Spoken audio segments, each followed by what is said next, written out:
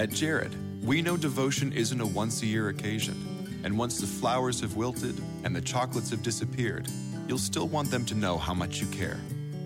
Dare to give a gift that lasts this Valentine's Day with our incredible selection of jewelry. From delicate rose gold to bold black diamonds, Jared has hundreds of pieces under $299 and exclusive collections you won't find anywhere else. Shop online or find a store near you at jared.com and dare to be devoted. Hello, everyone, and welcome to another episode of Troy Nunes is an Absolute Podcast. I'm your host, as always, John Casillo, and with me today is Dan Lyons and Jim Simmons, our resident Syracuse lacrosse expert. Hello, everyone. Hey, how's everyone doing? As everyone might recall, Jim joins us a couple times this season, but specifically the beginning and the end, just kind of chat about what's going on for the Orange. So, Jim, what are your expectations, kind of top level, for SU lacrosse? And feel free to tease some stuff. I know you're working on some preview stuff for the site. Sure. So, I was looking at the schedule a while back, and I think my initial reaction was pretty low, and then I went back up, and now I've kind of settled somewhere in the middle. The three games that are just I think Syracuse is going to have a real tough time winning. Johns Hopkins, Notre Dame, and UNC, kind of the every year tough ones. But Hopkins especially, again, this is, for those of you who don't know, it's at Baltimore again this year. Reason being the women's NCAA tournament, basketball tournament, is going to be in the Carrier Dome. So for the second year in a row, they'll play at Hopkins. That should change next year, where they'll go back to the rotation. And then we'll play at Notre Dame and at North Carolina. So the Hopkins scheduling issue kind of screws us up overall, just because we've now got three very tough road games. Last year, SU went 2-3 on the road and kind of struggled on the road. So this year it's going to be tough, but we'll open up with Siena this weekend at the Carrier Dome, 4 p.m. It's going to be on ACC Network Extra, so you can actually see all the games this year, streaming or on TV. So it's very nice. Syracuse will get its first test of the year at Albany on February 18th. Albany, they're returning Connor Fields at attack, but they lost Seth Oaks, who played 2 years for them. I don't know exactly what the situation is. It seems like it's a personal situation, but he withdrew from the university. That's my understanding. Also, they'll be without Blaze Reardon, their big goalie, who's been there the last 4 years. You may remember him in the NCAA tournament, had that big goal for Albany in the tournament. He just trucked it all the way downfield. After that, we'll play Army. We've been playing them the last couple of years. They've always given SU a tough matchup. I think they'll be kind of experimenting on offense a little bit. They're looking for someone else to step up at this point. They do have a pretty decent goalie, a pretty decent goalie there, but I don't expect that to be as close or as competitive as it has been in the past. Of course, Syracuse will have its usual early season ACC matchup with Virginia. It's going to be at home. Lars Tiffany is now the coach of Virginia after that whole Dom Starzer drama we had the end of last season, where he was fired, let go, he left, whatever you want to call it. They brought in Lars from Brown. He did a heck of a job there. Definitely buoyed by, I'm blanking on the kid's name, but they have an attackman there that's incredibly good. So it's going to be interesting to see how Virginia shows up this year. It's definitely a different style that Lars plays compared to Dom Starzer. So definitely interesting to see how they kind of adjust to that. They will be without Matt Barrett, their starting goaltender. I thought and have thought Barrett was one of the best goaltenders in the ACC in the country. I know he's had some down games, but he has played in front of a pretty poor defense his entire career. So we'll see how Virginia shapes up, this weekend. I think they're playing Loyola. It's actually going to be the first Twitter streamed lacrosse game ever. So if you want to check them out early, they'll be around on Saturday, and you can pretty easily see that. Yeah, technology. Yeah, exactly. So we're kind of ahead of the curve there. But St. John's is an away game. That shouldn't provide much of a challenge. St. John's coming off a pretty poor season. And then, yeah, as per usual. It might be nice for them to get into New York City, maybe bring some recruits, to the game. I don't know, we'll see. But then we have Hopkins again at Baltimore. Hopkins has been dealing with some injuries. They just lost one of their starting defensemen. They played last weekend against Navy. It's a big time matchup there. Navy also without one of their star midfielders, Rees, who's out for the season as well. Hopkins kind of demolished them, but their goalie is actually a kid from Michigan who played 4 years or 3 years and is a graduate transfer. It'll be interesting to see how well they can stop the goals. I think Hopkins will still be very competitive. I don't know if Syracuse will be able to take them down, but Duke after that at home, always a tough game against Duke, but they've had some significant losses, and if you're paying attention, last weekend they played Air Force, lost to Air Force. Not unusual for Duke to have a couple early season losses. I think they were about 6-4 heading into ACC play last year. Lost to Richmond, Harvard, Air Force, and one other team. But, so an early season loss for them is nothing to get worried about. Danowski has done a great job in keeping those guys together during early season troubles. So I have no worries that they're going to step up their game. They are playing a lot of freshmen, so it's kind of a young team, maybe lacking some leadership right now, looking for someone to step up. Notre Dame, away game. South Bend is actually a really great place to, great venue. They always get a good crowd. It's a tough place to play. Notre Dame's defense is pretty stout this year. They bring back 3 big-time scorers, but after that, I don't think they have the depth on offense. So it's their defense that really is leading the way for them. Then we kind of stay around the Syracuse area, playing at Hobart. Hobart's another team that always plays tough. They are projected to be either the top team in their league or the second team in their league. They're coming into a pretty good season, playing for the Krause-Simmons Trophy as usual during that game. So rivalry game, watch out, can often be a trap game for us. Cornell after that, who Syracuse lost to last year, gave up a season-high turnovers last year, and most likely that was the downfall for them in 2016 against Cornell. But don't expect much from Cornell. They are returning their starting face-off guy in Dominic Massimilian. He's a real stud at the Fogo. Can give Ben Williams some big trouble. So watch that matchup during that game. Carolina after that, at Carolina.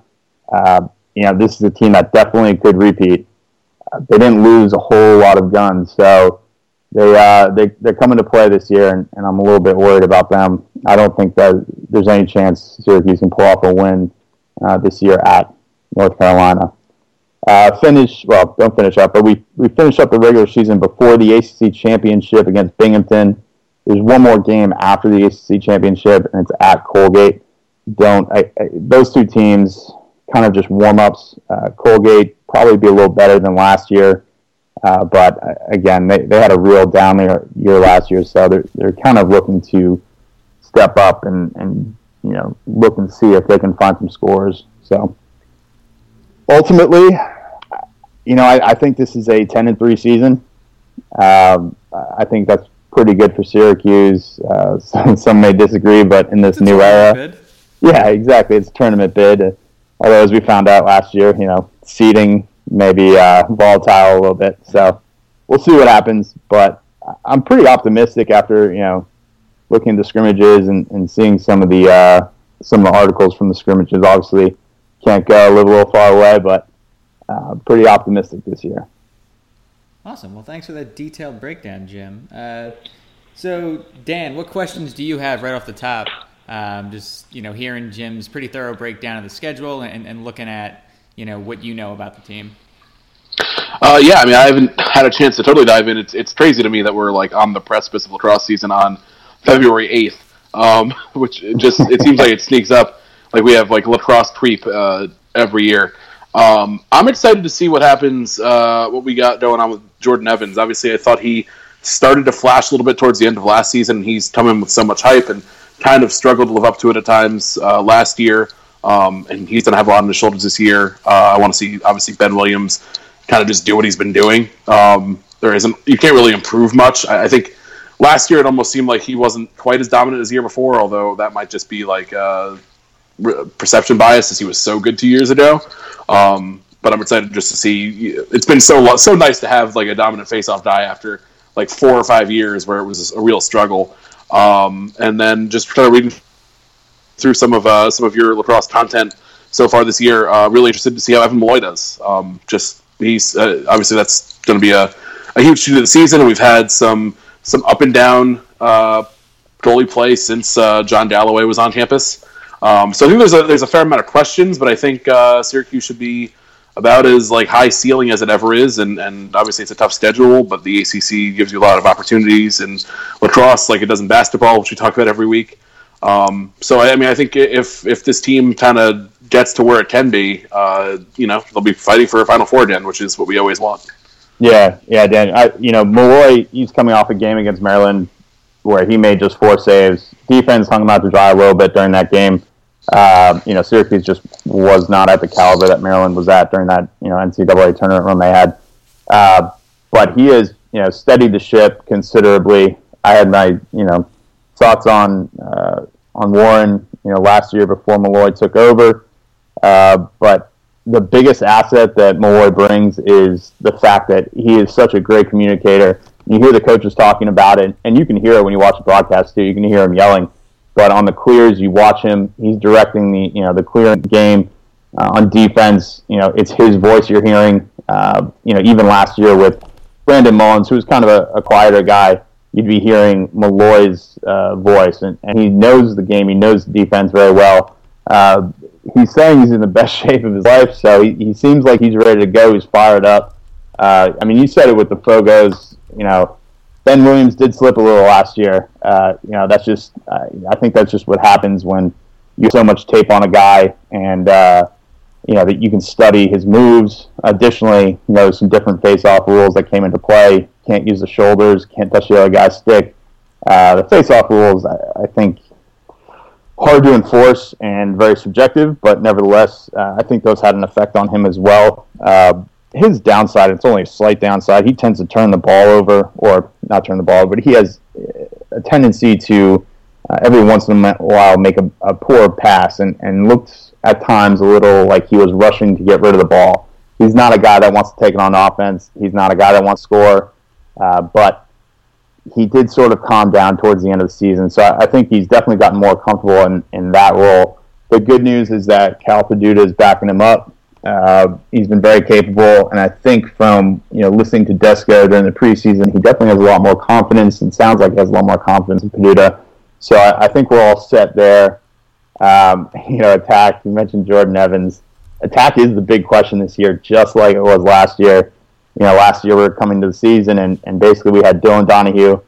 It was assumed Jordan Evans was going to come into the role, and no one really knew how good Tim Barber would be. But again, we've got 2 guys leaving, Donahue, Barber, totaled for 104 points last season. And Evans, when you come into school as the number 1 recruit, and then they hand you the number 22, it's really hard, unless you're going to be a superstar, to walk away from those expectations and get out from that shadow. But it's hard to say he's been a total disappointment at all. I mean, he's got 35 points last year, 27 goals. He was active.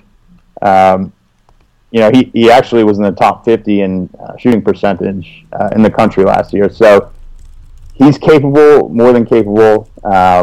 He gets a lot of negatives because of the high expectations. I will say he has a real knack for turning the ball over at poor times. That's really, I think, the big knock on him. He and Donahue had the most turnovers, were tied for the most turnovers on the team last year, 27 apiece, I believe. So looking for him to kind of calm down with the ball a little bit. He was expected to be the quarterback coming into the year, but it seems like he might be sharing that role with Nate Solomon, who is probably going to be the number 2 attackman. Nick Mariano is probably going to fill in at the third attack spot. Mariano, as you guys may remember, was playing with Salcedo last year on the first line midfield, and the two of them just killed it. Salcedo, former walk-on, just out of nowhere, putting up big numbers. Mariano transferred from UMass, so these two guys out of nowhere just became huge, contributors for Syracuse. So splitting them up, I don't know how it's going to work. We're going to find out. Mariano played attack at UMass, played attack in high school. I believe he led UMass in goals his freshman and sophomore year. But it'll be interesting to see him back on attack with a long pole on him now again. As before, defenses had to kind of choose who are you going to pull. Was it going to be Salcedo or was it going to be Mariano? So it'll be interesting to see how he switches back to that attack position, if he just kind of feels right in. Again, if you're sharing the ball between Evans and Solomon at the quarterback position, Mariano's a guy who he's not looking for feeds all the time. He's a dodger from especially the alley position, and he does a great job with it. He can burn a guy. He can just physically out-muscle a guy getting to the goal. So it's going to help those two guys out a lot for Mariano to be there, kind of take the pressure off of them, especially Solomon, who got into a few games last year. I think he had 8 goals, but he's still young. He's definitely a big part of that future. I think making him into more of a quarterback position type player is going to benefit them in the future. But for right now, we'll see kind of how it develops. Certainly this team and the offense is still trying to figure itself out, and Desko has alluded to that a lot. But it looks like we're set for now. Defensively, you lose Brandon Mullins, Jay McDermott. Those are 2 big losses. Right now, it does not look like Mellon is going to be ready for Siena. He was dealing with an injury in the preseason. I think we're going to see Furman. He should be playing the majority of games at close defense, formerly a long stick midfielder. He'll be playing defense. Marcus Cunningham will probably be the second guy with Mellon out. And I think Tyson Bomberry will probably be filling in for Nick Mellon. Bomberry is actually a cousin of Brendan Bomberry, who transferred from Denver over the offseason. Tyson Bomberry is Six Nations guy, another long stick midfielder. Pretty big expectations for him as well. I think we could also see a little bit of Nick DiPietro coming in, maybe rotating a little bit with Bomberry in that position with Mellon out. So a lot of questions, but defensively, when Mellon comes back, it's definitely more set. Midfielders, it's about as deep as it's ever been. And attack, just kind of waiting to see how things flesh themselves out in terms of how these guys react to one another. Fair enough. I've always said you can never have too many Bomberries. So we should be in good shape. Taste like Bomberries. Okay, Jim, I know you're kind of in a hurry to get out of here in a few. So, just before you leave, quick thoughts. Who are your 4 Final Four teams, and could Syracuse be one of them? Sure, Syracuse could definitely be one of them. I just don't think they will be. I think they may be more set coming to next year to be a Final Four team, but this year you gotta give the nod to UNC. I think they're probably the favorite right now to repeat. Maryland also up there. Denver lost 2 guys last year, Miller and Bomberry. Bomberry obviously put the Qs. Miller left the team. It's kind of unclear why. Those 2 guys actually went to Denver together. Bomberry followed Miller there. They were best friends or very close friends growing up, and I think they chose their schools based on one another. So Bomberry left and then Miller left, and it's kind of thought that there's a decent chance Syracuse could potentially vie for him later on, coming from next year. But I still think Denver is in your top 4, and then for me it's Maryland. I think ultimately my top 2 teams are Maryland and UNC. One of the guys on attack for Maryland, Dylan Maltz, former Q's guy, transferred to Maryland. how nice would it have been to have him the last 2 seasons playing attack, filling in next to Donahue last year, and this year kind of potentially would have been leading the attack. So that was, happened a couple years ago, but still feeling the effects from that. So those are my 4 teams. If I had to, gun to my head, had to pick, I'd say UNC is probably my team to repeat. Sadly, I'm going to have to agree, and I think that's a pretty fair top 4 if I had to go for any. I think this year does have a little bit of an upper crust as opposed to maybe some previous years that saw 7 or 8 teams kind of battling it out. Dan, any additional thoughts on that? No, I think that's all very fair. I haven't taken a dive into the greater lacrosse season yet, but it definitely seems like this might be a little bit of a rebuild, just with a lot of new guys stepping into much bigger roles than we have them accustomed to. But we've had years where these kind of teams have taken off really quickly. We've had years where these teams have gotten off to really slow starts, so it's tough to really know until we see the team get out there this weekend. But it's exciting to have. I always enjoy having this little crossover where we get a little bit of lacrosse, well, no pun intended, a little bit of lacrosse interspersed with our basketball. And a couple of weeks ago, obviously, we thought this would be a much more necessary time. Now we have a little bit more to look forward to on both ends, but always fun to get going with the guys in the field. Yeah, and keep an eye on another team, Loyola. They've got a sophomore now, Pat Spencer, who stole the show for them last year. It'd be kind of cool to see if he can repeat his performance. He had a huge year as a freshman. So Loyola is kind of expected to be up there as well. Notre Dame, we'll see what happens with them, but they're expected to be there. Some games this weekend to take a look at if you're kind of a little bored. Duke's got High Point on Friday. It's the only Friday game. Obviously, Duke lost last weekend to Air Force, so see if they can bounce back. But they're playing on Sunday well against Cleveland State. Cleveland State is that tier team. Played Michigan last weekend, lost. But it's kind of cool to see them starting out their program. UVA Loyola, I mentioned, is on Twitter. Definitely check it out. It's gonna be fun to see what Lars Tiffany is going to do with this UVA program here, how he's going to change it a little bit. Obviously, like I said, they're without Barrett. They also dismissed another player from the team, so somewhat of a new look for them. We'll see how it shapes up. And then Air Force at Denver. Air Force coming off a big win. Denver looking to get back to the national championship after a big loss to Towson last year in the first round of the tournament. And then finally Lehigh and Jacksonville, if only for the reason that you've got John Galloway and Casey Powell coaching the team now. So it'll be fun to see those guys on the sideline and see exactly what they've put together for us.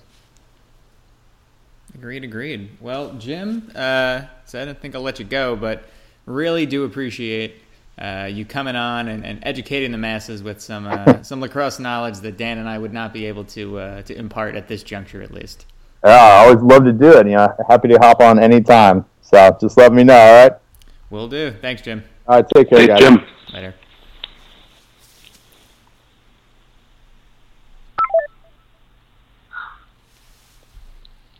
All right. Jim just signed off, but Dan and I are still here. Hope everyone got their fill of lacrosse for kind of the preseason preview. Dan, on our front, we're going to jump into halftime and then kind of fill the rest of the show with Syracuse basketball. But quick, what the hell is going on with Syracuse basketball? I don't know. What do you want from me? No, it's insane. Like it's crazy. I have no idea what has happened over the last 5 games. Not only is it that they're winning games, like if they had just turned it around and like whatever, they're winning games, and the games have been so high pressure, so like edge of your seat every single time. I mean, I guess Florida State they beat by 10, but that game was close late. Wake Forest was close the whole time. Obviously, Virginia, went right down to the wire. Then the two buzzer beaters on the road. Virginia, obviously, Syracuse kind of took over overtime, but like just in craziness, 3 big comebacks in a row. It's like I mean, from an entertainment standpoint, you can't really ask for much more. I don't know that it's like the healthiest thing to follow. I think I tweeted the other night, like, nothing about this team is good for your health because you, except for the fact that now when we're down 15, like, you don't automatically think it's over. But still, it's unbelievable what they've turned into over the last, like, 2 weeks. Yeah, I think, like, and you and I, like, started wading into the waters of, like, well, what if we turn this thing around? Like, a couple weeks ago, and I feel like we still didn't expect this,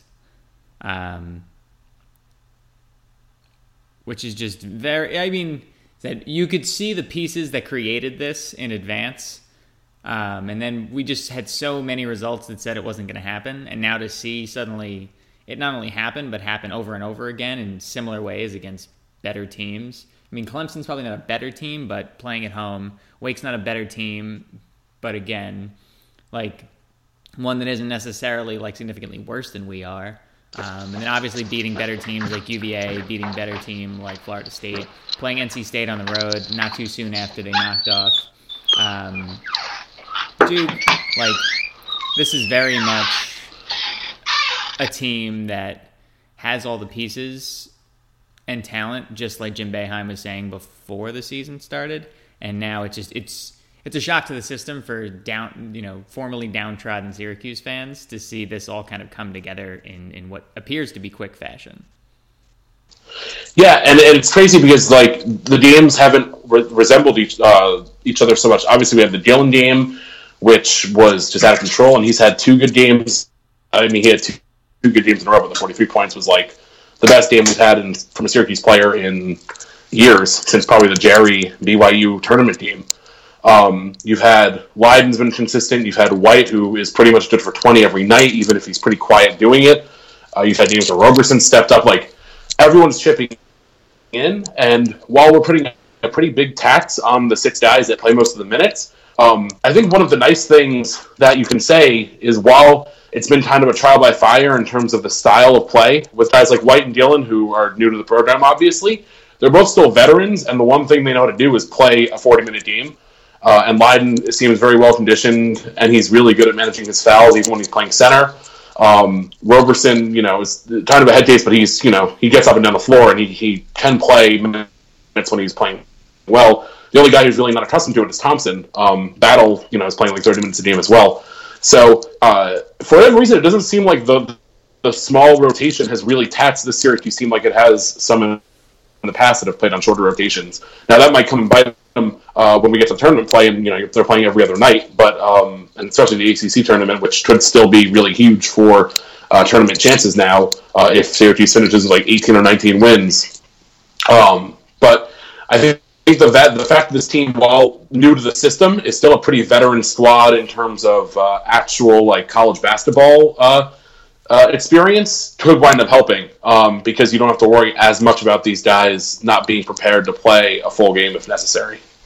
This is true. And it's something we're going to revisit shortly. But first, Dan, what have you been drinking of late? Well, I was up in Syracuse over the weekend for like a day. It's a super long trip. I was up there for the game. A couple local things, not the Middle Ages, so had pretty much the whole gambit of Middle Ages stuff. Most notably their Jester's Nectar, which is really good. They also had, I forgot to untap it, but I had like a taste of one of their new ones. I'll look it up in a second here. Also had some Bourbon County stout, which was at J. Ryan's, which was wonderful. Also a couple different singles.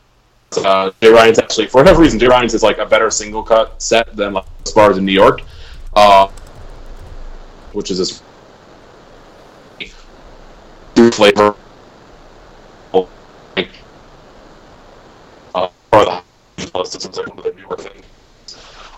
Yeah, no around the weekend, I'd say. Awesome. All right, on my end, some things that I had. Oh, well, Honey Brown Chucks, obviously. Of course. Yeah, we talked about Chucks quite a bit weeks ago. I don't want to revisit. That said, I'm glad that I get to see it one more time before the Chucks as we know it, at least, says goodbye. What did I drink in the last week? Okay, I had it's kind of interesting, a cranberry blonde from Absolution. That's right over here in Torrance. That was, it wasn't great, but it was decent. Thought it was an interesting combination. Had a Maximum Chaos double IPA from Hop Saint, another local spot. Had from the brewery, had some Sour in the Rye with kumquats. That was very good. Went down to Smog City, which I mention all the time on here. Opened up a kind of remote location down in Long Beach. This pretty cool spot, Steelcraft. So I grabbed some Snugglebug, which I've mentioned on here multiple times. Raspberry boysenberry sour blonde. Accompanied that with a macaroni and cheese cheeseburger that I had, which was pretty much one of the richest and most ridiculous things I've ever eaten, but it was very, very good. I don't know if anybody does something like that by you, Dan, but I would highly recommend it because it's a fun yet very disturbing eat at the same time. I saw the picture that you posted of that, and I didn't quite know how to react to it. Which is basically my default Syracuse basketball reaction to this. Be like, I don't know what's happening here. Yeah, just shrug. No, yeah, they basically decided to fry macaroni and cheese well enough that it could be two sides of a bun on a burger. Well, that sounds wonderful, and I don't know that God intended that for that to happen. No, probably not. Although I still think it's better than what KFC's planning right now. That fried chicken pizza.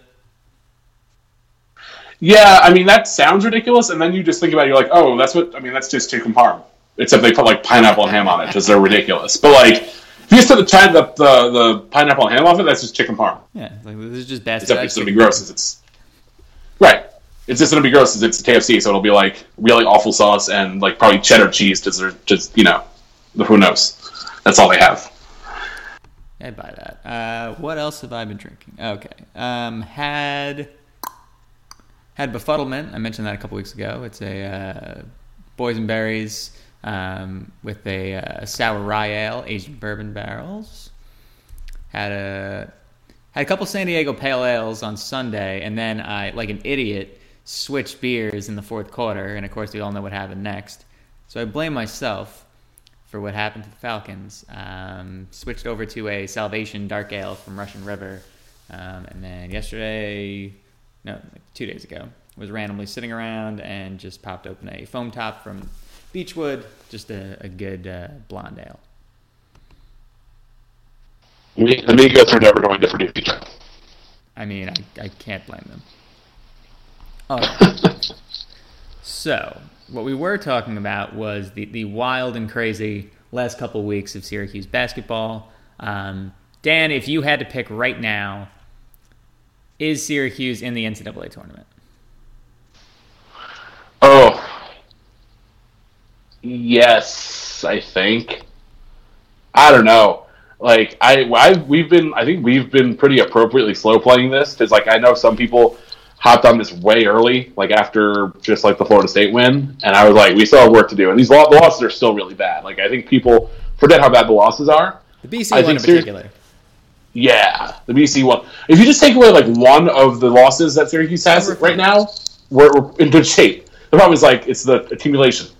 I think Syracuse has a couple of things working for it. The wins are going to be, they're probably going to have the best resume of wins on the bubble. Just because they have 2 top 10 wins now, both are at home obviously. Now they have a pair of not great but pretty good road wins at Clemson, at NC State. Those aren't the ACC. There's one bad team, and Syracuse of course lost to it, and at least split with it. And even BC, obviously we talk about it all the time, is not as bad as it has been, but 1 through 14, those aren't there's no bad squad in there. There's some mediocre ones, and Clemson and NC State are definitely more mediocre than others. But I think getting wins on the road in Raleigh and at Clemson are pretty good. And now we have 2 of them. Hopefully get a third by the time the season's out. Obviously, Florida State and Virginia, I think those ones will hold up. I think those are 2 of the best teams in the country. And I think the fact that Syracuse is peaking so hard right now, assuming it doesn't collapse down the stretch here, and hopefully can win an ACC tournament game, really bodes well, because I know that the last 10 games or whatever isn't as strong as it used to be, isn't like as prevalent a thing that the committee looks at. But I think it's natural to look at a team's growth during the season and their development and which teams are peaking right at the end. And I think depending on how the committee goes, if a narrative for Syracuse is built and put out there, I think it really helps, because Syracuse is a team where of 6 primary rotation guys, 2 were on the team last year, and 2 played. So you have a team that's really developed during the year. You have a team that was kind of thrown together haphazardly, and the struggles that we probably, we downplayed going into the year obviously were as bad as you could have imagined. But now they're playing as well as anyone, and I think it's always appropriate to look at what the team is doing heading into March versus what it was in November, because that's the team you're getting. So as Syracuse has work to do. I don't think they can go right down the stretch and feel good. I think they need to hopefully beat Georgia Tech twice. I know that's tough because Georgia Tech's better than we thought, but at least once. Steal one from Louisville if you can. Beating Duke, Duke's kind of an enigma right now, but they're definitely beatable.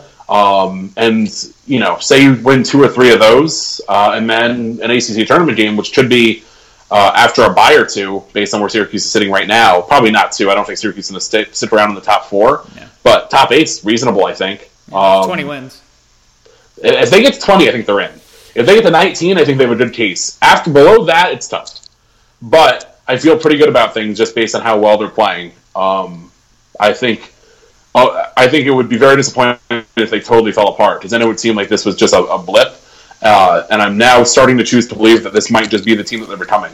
And I know that's kind of flies in the face of what we've been, but now we have some real, prolonged evidence that this team is getting a lot better.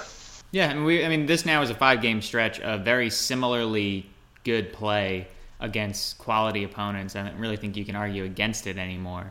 I know I just pulled up, while you were talking, my article about, this was on January 26th. What would it realistically take for Syracuse to make the NCAA tournament? And back then, it was very much hedging, and it was very much a slow play. Now, I think this is something that we can look back on and kind of, check the boxes. Started with, I said, win a game or 3 on the road. Said, win 1, and this is quoting myself, win 1 and you're on the right track, 2 and now you're getting better, 3, you're cooking with gas. We're already at 2. The way I ranked these games in order of likelihood were Clemson, NC State, Pitt, Georgia Tech, and Louisville in that order. We already grabbed the first 2. If we grab Pitt on Saturday, I'd be hard-pressed to hold SU's road resume to that point against them anymore. I wouldn't anymore at this point either, but I think 3 gets us there for sure. It said beat 2 ranked teams was one of the boxes to check. At the time, there were 5 opportunities for that: Florida State, Virginia, Louisville twice, and Duke. We already beat 2 of those, and actually the 2 at the time higher ranked teams. Now Louisville's ranked higher than both Virginia and Florida State. And then we haven't gotten to this point yet, but win at least 2 ACC tournament games. I said that then, but I also didn't realize what we'd be able to do in the meantime. I think I agree with you that 1 is probably the mark, as long as we get to 19 wins in the regular season, which if we can go, 3-3 down the stretch, I feel like I don't really feel like that's a stretch anymore. It's obviously 2 against Louisville and Duke are both tough, and there really is an easy game left, but if this team plays like it has, I don't see how they can't find at least 3 wins against Pitt, Georgia Tech twice, Louisville twice, and Duke. Yeah, I actually forgot that we had Pitt next when I was outlining it. But yeah, I agree. I think we're at 15. I think at 19, as long as I don't know, even if you have the weakest wins out of 19, based on how the ACC is this year, you still have Virginia and Florida State banked, and I think those teams will be flirting with the top 12 at the end of the year. So it's really tough. Obviously, this is all way easier said than done. Syracuse could lose out, and it wouldn't be the craziest thing in the world. And then we wouldn't make it, and based on how the team started, because we didn't do what we were supposed to. But right now, we would have 2 better wins than any of our best wins from last year. Yes, absolutely. So I'd say if they win 3 of the next 7, which includes an ACC tournament game, I think they're probably right in the bubble. If they win 4, I struggle to think they wouldn't be in, based on a fairly weak bubble, a really resurgent Syracuse team, one that's now had a couple big victories, both in terms of like splashy and name wins, and then also like 2 top 10 wins. I think there'd be a lot going for SU.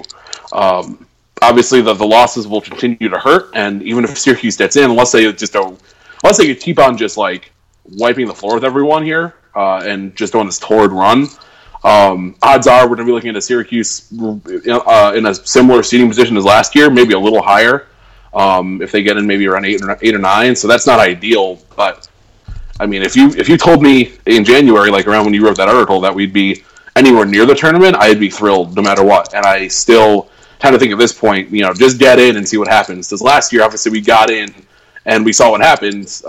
Things broke for us. We, got lucky in some regards and then played our best basketball pretty much all the way to UNC. So that's really all you can ask for now. But it's kind of miraculous that we're sitting here with a very realistic, like, I don't know, would you put our odds at above 50-50 now? I think they're probably like I think they're right around 50% to get in, maybe a little higher. I think right now, I know I looked at team rankings and they said our odds were 62%. That seems a little high. That seems a little high, but I'd put it around 55. I'd put us around 55 right now because, like you said, the weak bubble is something to really look out for. Like, it is absolute trash, and that's a good thing for us. Like, there's just a lot of really bad teams sitting there. It's not... We haven't, to be honest, since the field expanded to 68, we've rarely had a pretty strong bubble there.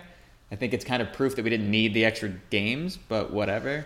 No, definitely. I think we have weak bubble almost every year now.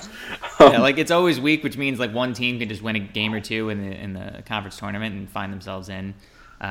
For those who wanted Syracuse out of the tournament, the weak bubble and the 68-team tournament is how that happens as well. I don't really care anymore. I think, as long as SU can get in, I'm still with you. I know you trend realistic, I trend pessimistic. So obviously we're going to be looking at this a little bit more pragmatically than they say than most Syracuse fans. But yeah, I think we can be cautiously optimistic now. And I think each win probably adds about 5 imaginary percentage points to the likelihood from here on out. Yeah, I think it's all very fair. And the nice thing is that while there are still some winnable games, notably the Pitt and the 2 Georgia Tech games, like none of those are bad wins. Like those are all teams that like we're not going to not get credit for winning those games, especially the 2 road games. If they can pull out the 2 road games, that'd be huge. Because then you have 4, and obviously they're all it's 4 of the last 5. So I think they would really get some credit there. And just like. I think this is kind of reductive, but if Syracuse finishes in like the top 6 of the ACC, are they going to leave the number hypothetically leave the number 6 team in the ACC out? I really struggle to believe that. Even if obviously there are unbalanced schedules and everything else, and that's like a stupid way to do it. I just find it hard to believe that with the ACC as strong as it is this year, and what's clearly like the best conference this year, because like so many teams in the Big Ten have fallen way short of expectations. So I looked at Michigan State losing by like 100 last night to Michigan, and not a particularly good Michigan team either. And the Big 12 has lost a couple of teams that were pretty good last year. Obviously Baylor's better than they have been, but it's not a great top to bottom league. SEC is the SEC. Maybe it's a little better than normal, but like the ACC, I feel like is just easily the deepest team we have, the deepest league we have. I think the ACC is going to get a bunch of teams in, and if Syracuse is sitting in the top half, like I just struggle to think that they're going to get left out, because I think we're going to get like the tide lifts all boats here with the ACC, just because there aren't a lot of better options across the country. I would agree, though. I just looked up the 2007 Big East standings just for the hell of it. Was that the? I don't know. How many did the Big East get in that year? This was not that year. This wasn't. That was like 2011 when Syracuse got screwed with Marquette, but there were like 10 teams. That year, no. This was 2007 when we finished 24-11. Oh, right. And we did finish 6th in that Big East with a 10-6 record, and we didn't make the tournament. That's fair, but I even like the Big East was great. The bottom of that league was shit. The bottom was bad, and I don't think the Big East, and I don't think this was fair. I don't think the Big East was ever given its due to the level that the ACC is now, because the ACC consolidated power really effectively. So a lot of people knew the Big East was the best league most years, but there were still like holdouts saying that the ACC was, when I don't think that was true most years. Now, because of the consolidation with the ACC, and then the AAC is irrelevant, and the Big East is nice but small. I think the ACC now has an even better rep, even if it's. I don't think this year it's unearned. I think this is a really, really deep league. Maybe not a lot of great teams, but a lot of really good teams. But I think that they're going to get more credit than the Big East used to. Well, yeah, and I think there's several factors to that. I think one, the ACC has already proven itself. I think not the old Big East proved itself in the tournament and in the regular season. I think the Big East that you and I are much more familiar with in our formative years, and from probably middle school to high school on, that league, on the other hand, was one that beat each other up too much in the regular season, and just didn't seem to have enough gas in the tank once it got to the NCAA tournament. You look at what the ACC... Hold your ears, everyone. Except for UConn. They did really well. Fine. Okay, open up. Fine. But yeah, you just look at what the ACC did last year, how many teams they were able to get, to the Sweet 16, to the Elite Eight, to the Final Four. Despite not winning at all, they came obviously within seconds of doing so in the form of UNC. Like, the Big East got its due, but it also got taken apart a little bit from detractors. Because, you saw a clear demarcation line. I'd say program-wise, and again, I'm sitting here looking at 2007 standings as a barometer. The cut line was kind of... St. John's, got its due for what it had been, not what it was. So, like, St. John's, Providence, and then, like, everything else was kind of trash. So, like, South Florida, Rutgers... Cincinnati's never really gotten its due as a program. I think, again, Providence was hot and cold. DePaul was trash and still is trash. Like, Marquette, I think, doesn't really know what it is anymore since Buzz Williams left. Like you said, consolidation helped because everyone saw the Big East for the programs that were at the top. So that's Georgetown, Louisville, Syracuse, Notre Dame, UConn.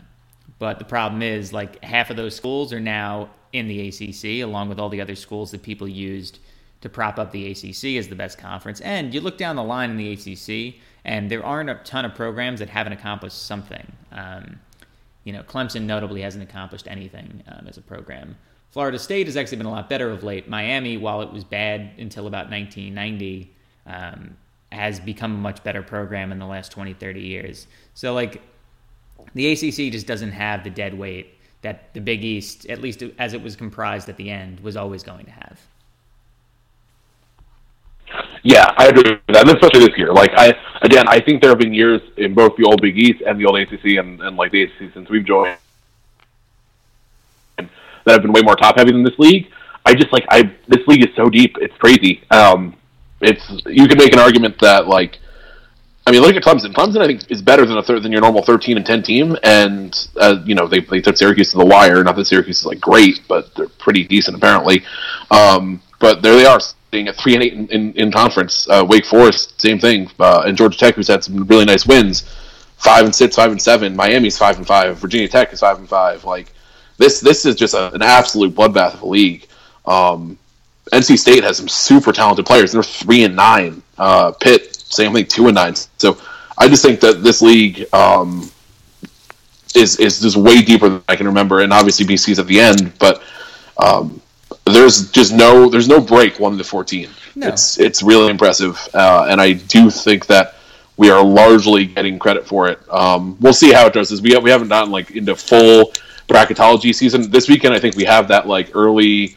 They're doing basically the basketball version of the college football playoff rankings, which is a dumb exercise and also will be great for content, so I don't mind it. But I'm really interested to see what it looks like then, because that's what we'll really find out. If there are 9 or 10 ACC teams in, then that bodes really well. I would agree. Just a quick comparison for us. Now looking at 2011. I was just doing this too. Yeah. If you look, so DePaul is obviously cut out here because that was a 16-team league. We're in a 15-team league now. The bottom and just DePaul, they should have just been cut out, right, to begin with. But you look at 12, 13, 14, 15 in that Big East, that set the record for most bids. Seton Hall 13 and 18, Rutgers 15 and 17 on an absolutely garbage non-conference schedule. Providence, same deal, 4 and 14, 15 and 17 overall, and then South Florida 3 and 15, 10 and 23. None of the 4 teams at the bottom of the ACC standings right now are worse than those 4 teams. No, I think if things had shaken differently, I think aside from BC, you could have argued that any of these teams should have made a run to the NCAA tournament. Yeah. Your schedule or something. I would have to concur. Okay. So I guess with the remainder of our time, Dan, is there anything in the larger college basketball world that you're finding of interest at this very moment? It's just been kind of a wild year. There doesn't seem to be a dominant program. I think you have a couple that are a little bit above, but none of them have proven to be untouchable. All of them, I don't think anyone aside from Gonzaga, who's undefeated and will probably go that. They'll probably run the table up through the tournament. Everyone seems to has at least a couple losses. I think you still have some of the teams you expect to see at the top. Nova coming off last year, who we all expected to be pretty good, but they've taken a couple lumps in conference. Kansas, I think, should probably finally make the deep run that we've been looking for from them for a while. Their backcourt, it's just awesome. Frontcourt has some questions, but I think guards win tournament games. Kentucky obviously has some issues. They're not super consistent all the time, but they have a ton of talent. What else is new? I think the Zags are probably. I know you're not a huge Zags fan, but I think the Zags are actually probably better positioned to make a deep run than they have been in a long time, just because they have actual real high major talent all over the place via transfer and whatnot. I think the team that I'm really intrigued by, again, another one that you're not in love with, although more on the football side, I think Oregon has kind of flown under the radar. They had a lot of injury issues earlier in the year, but they're out here 21-3, first place in the Pac-12. Which is a good. It's not a great league this year, but it's pretty good. It has a good top 4. Yeah, UCLA's had their best year in a while. They're really fun. Arizona is probably sneakily one of the better teams in the country. And they just got Alonzo Trier back a couple of games ago from his mystery drug test violation thing, which was weird. Oregon's is super balanced. They have 10 guys over at Jordan Bell's at 10.9 points a game, 6 guys over 8. So I'm looking forward to seeing them. And obviously Dylan Brooks hasn't even been 100% all year. He's only playing 23 minutes a game, and he's one of the best players in the country. So to see when he starts to get unleashed, that should be a lot of fun. I just think it'll be a really fun postseason because there isn't a 2012 Kentucky entering the year, what Duke was even supposed to be, which could have been fun in its own way. But I'm actually fine with them kind of scrapping and looking at a 4 seed heading in and seeing if they can put it all together at the right time. I'd rather that not happen, but I'm interested to see if it does. But I always like these tournaments where you look at the top 3 seed lines and you're yeah, these are a lot of teams that could do this all, and none of these teams are unbeatable. So obviously that doesn't always make for the easiest storyline for everyone else to digest, outside of the college basketball cognoscenti, but. For us, I think it's fun, and it helps Syracuse because Syracuse is a team that is far from perfect, and yet they are, any given day, if they play their A game, they are right there. I would agree. Just closing us out, and I'll start. Dan, I know we always do this kind of pointless exercise in both sports of pick your Final Four this late. Let's see. Actually, you know what we're going to do? We're going to do the thing we usually do. I'm going to pull up going to pull up SB Nation's bracketology this time. Yeah, I like this. I like that we're doing this. Yeah, because Lenardi's bracketology sucks. Are we in the most recent? We are actually in the SB Nation. Dobbertology? Yeah, we are in the play-in game. That's fine. Tennessee, who I think we can beat pretty easily, actually. Oh, I would side for that. Give me a game against any non-Florida SEC team. And then Xavier, which is just like Xavier's kind of scary until you actually watch Xavier. Like, oh, this team just does not play well ever. Oh. They have like a couple of Isaiah. Like, they're supposed to be really good this year. I'd even be surprised if they were sit fighting at the end of the year. And then, I mean, after that, you have Virginia, who this is a great. I actually love this road. This super hypothetical. You get Tennessee and then Xavier in round 1, and then Virginia potentially in round 2, and then the winner of Oregon, who I was just praising, that'd be tough, but they're a 2 seed, so obviously Iowa State, who I don't think is very good, Miami, who has struggled, will not be in the tournament, and is not looking great. I think this is a pretty. I'd much rather have this than the other side, which I'm looking at, where with Purdue as the 6, Kentucky as the 3, and UNC as the 2. I'd rather avoid that. Yeah, there's a lot of problems on the other side of this bracket, but yeah, I'm just gonna go starting in the East instead of going game by game. I'm just gonna pick my Elite 8 and then say who's gonna win. So looking at the East again, everyone, if you're following along at home and you have access to a computer or a smartphone, you can pull up the latest bracketology from SB Nation, and that dated 2/7. So the East. Yep, they have Michigan State and 8. Michigan State looks terrible right now. They do, but the numbers. Oh, this is before last night, I think. Yeah, this is. I'm gonna go with Florida on one side of the bracket, and I'm going with Arizona on the other. And I think Florida beats Arizona in that Elite 8. And now it's your turn, Dan. I agree with you on Arizona. I'm taking Nova out of the top. That's a tough top half of the bracket. West Virginia, Florida, and I think West Virginia and Florida pose a lot of problems for Nova. I mean, West Virginia will just bully you. Right. And I don't know that they're made for deep tournament runs, but they're made to beat one team on a given night. I want to take Arizona with Trier back, and Laurie Markkanen is awesome. I think Nova's just a little too good. I know that's boring. I'm going to go with them going back to the Final Four. Fair enough. The Midwest. Looking at the bracket quick, I've got this bracket's trash. I've got Kansas and Louisville in the Elite 8, and I've got Louisville advancing.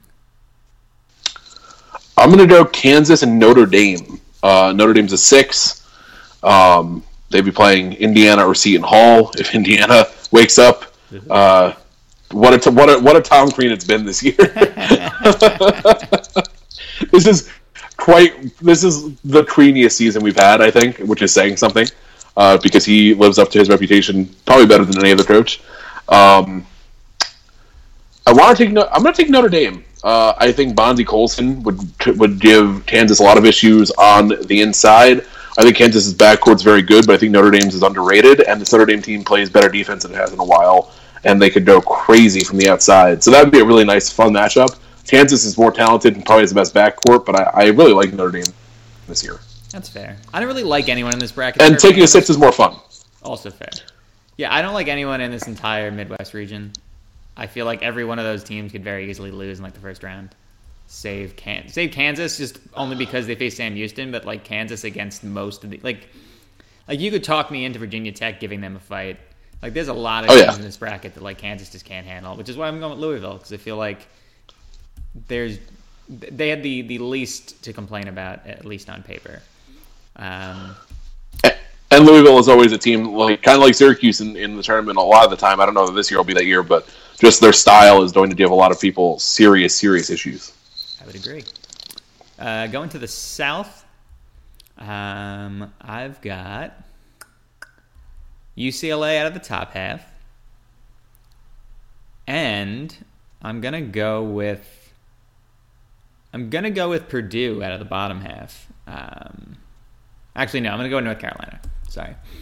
I'm going to go with UCLA, North Carolina, a nice blue blood Elite Eight, and I'm picking UCLA to get through. Yeah, I'm going with UCLA as well. I would have taken Creighton if they were at full capacity, but unfortunately they're not for the rest of the year.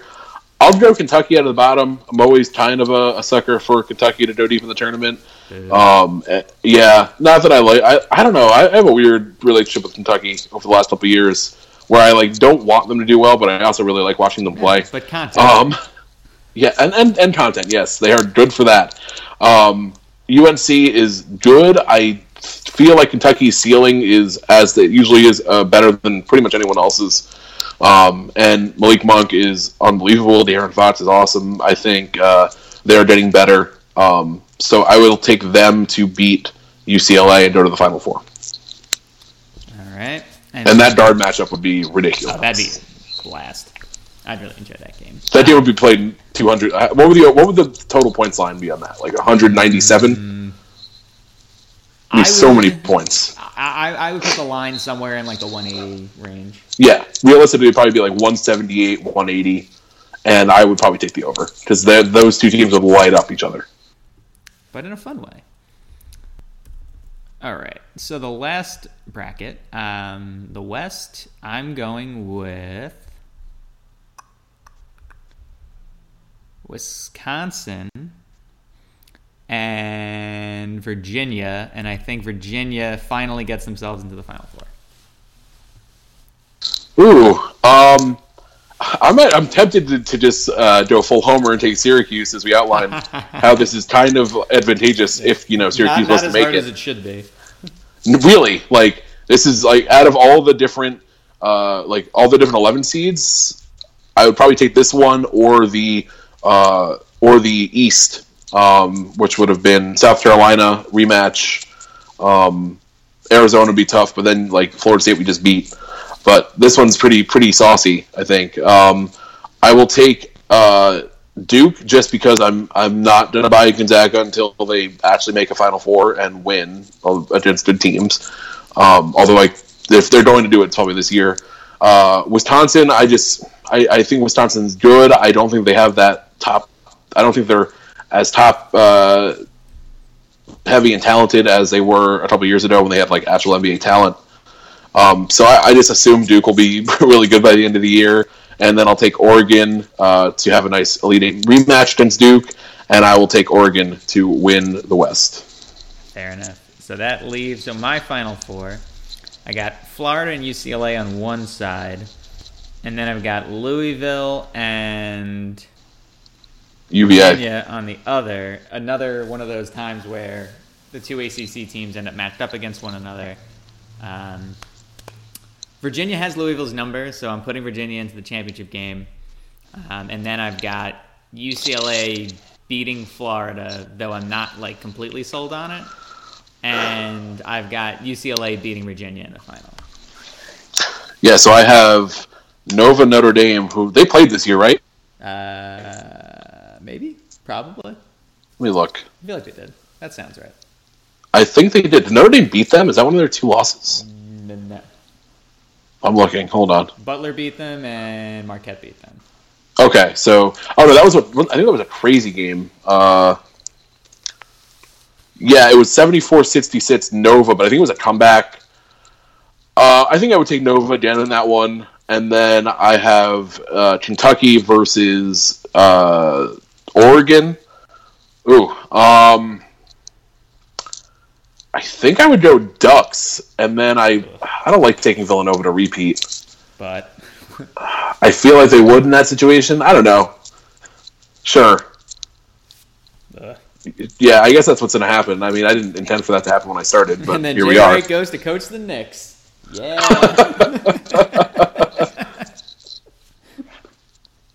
Rick Pitino sheds a tear for him somewhere. You know what's going to happen?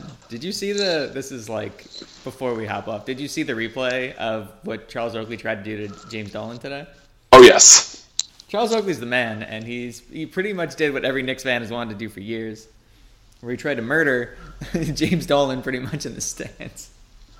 Charles Oakley moved a bodyguard with his pointer finger. He moved a person with one finger. Like one of the most terrifying people, like to imagine lumbering at you like they're a crowd. Oh yeah. No thanks. Yeah, hard pass. And on that note, I feel like we're good here. Dan, any parting thoughts? No, I'll do better to not pick Villanova to win the national championship next week when we do this. Yeah, please don't. It's traumatizing. I had to watch that shit happen in real time last year, and it was.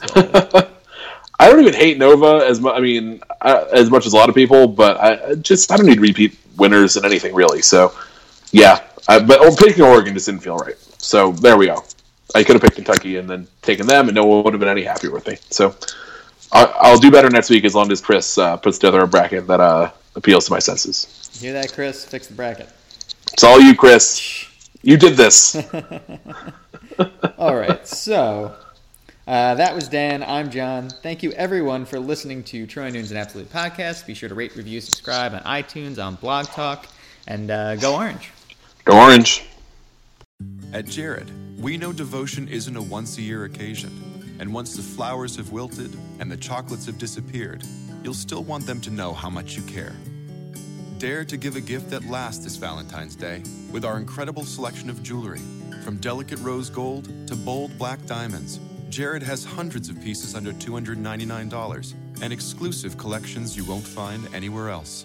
Shop online or find a store near you at jared.com and dare to be devoted. At Jared, we know devotion isn't a once-a-year occasion, and once the flowers have wilted and the chocolates have disappeared, you'll still want them to know how much you care. Dare to give a gift that lasts this Valentine's Day with our incredible selection of jewelry. From delicate rose gold to bold black diamonds, Jared has hundreds of pieces under $299 and exclusive collections you won't find anywhere else. Shop online or find a store near you at jared.com and dare to be devoted.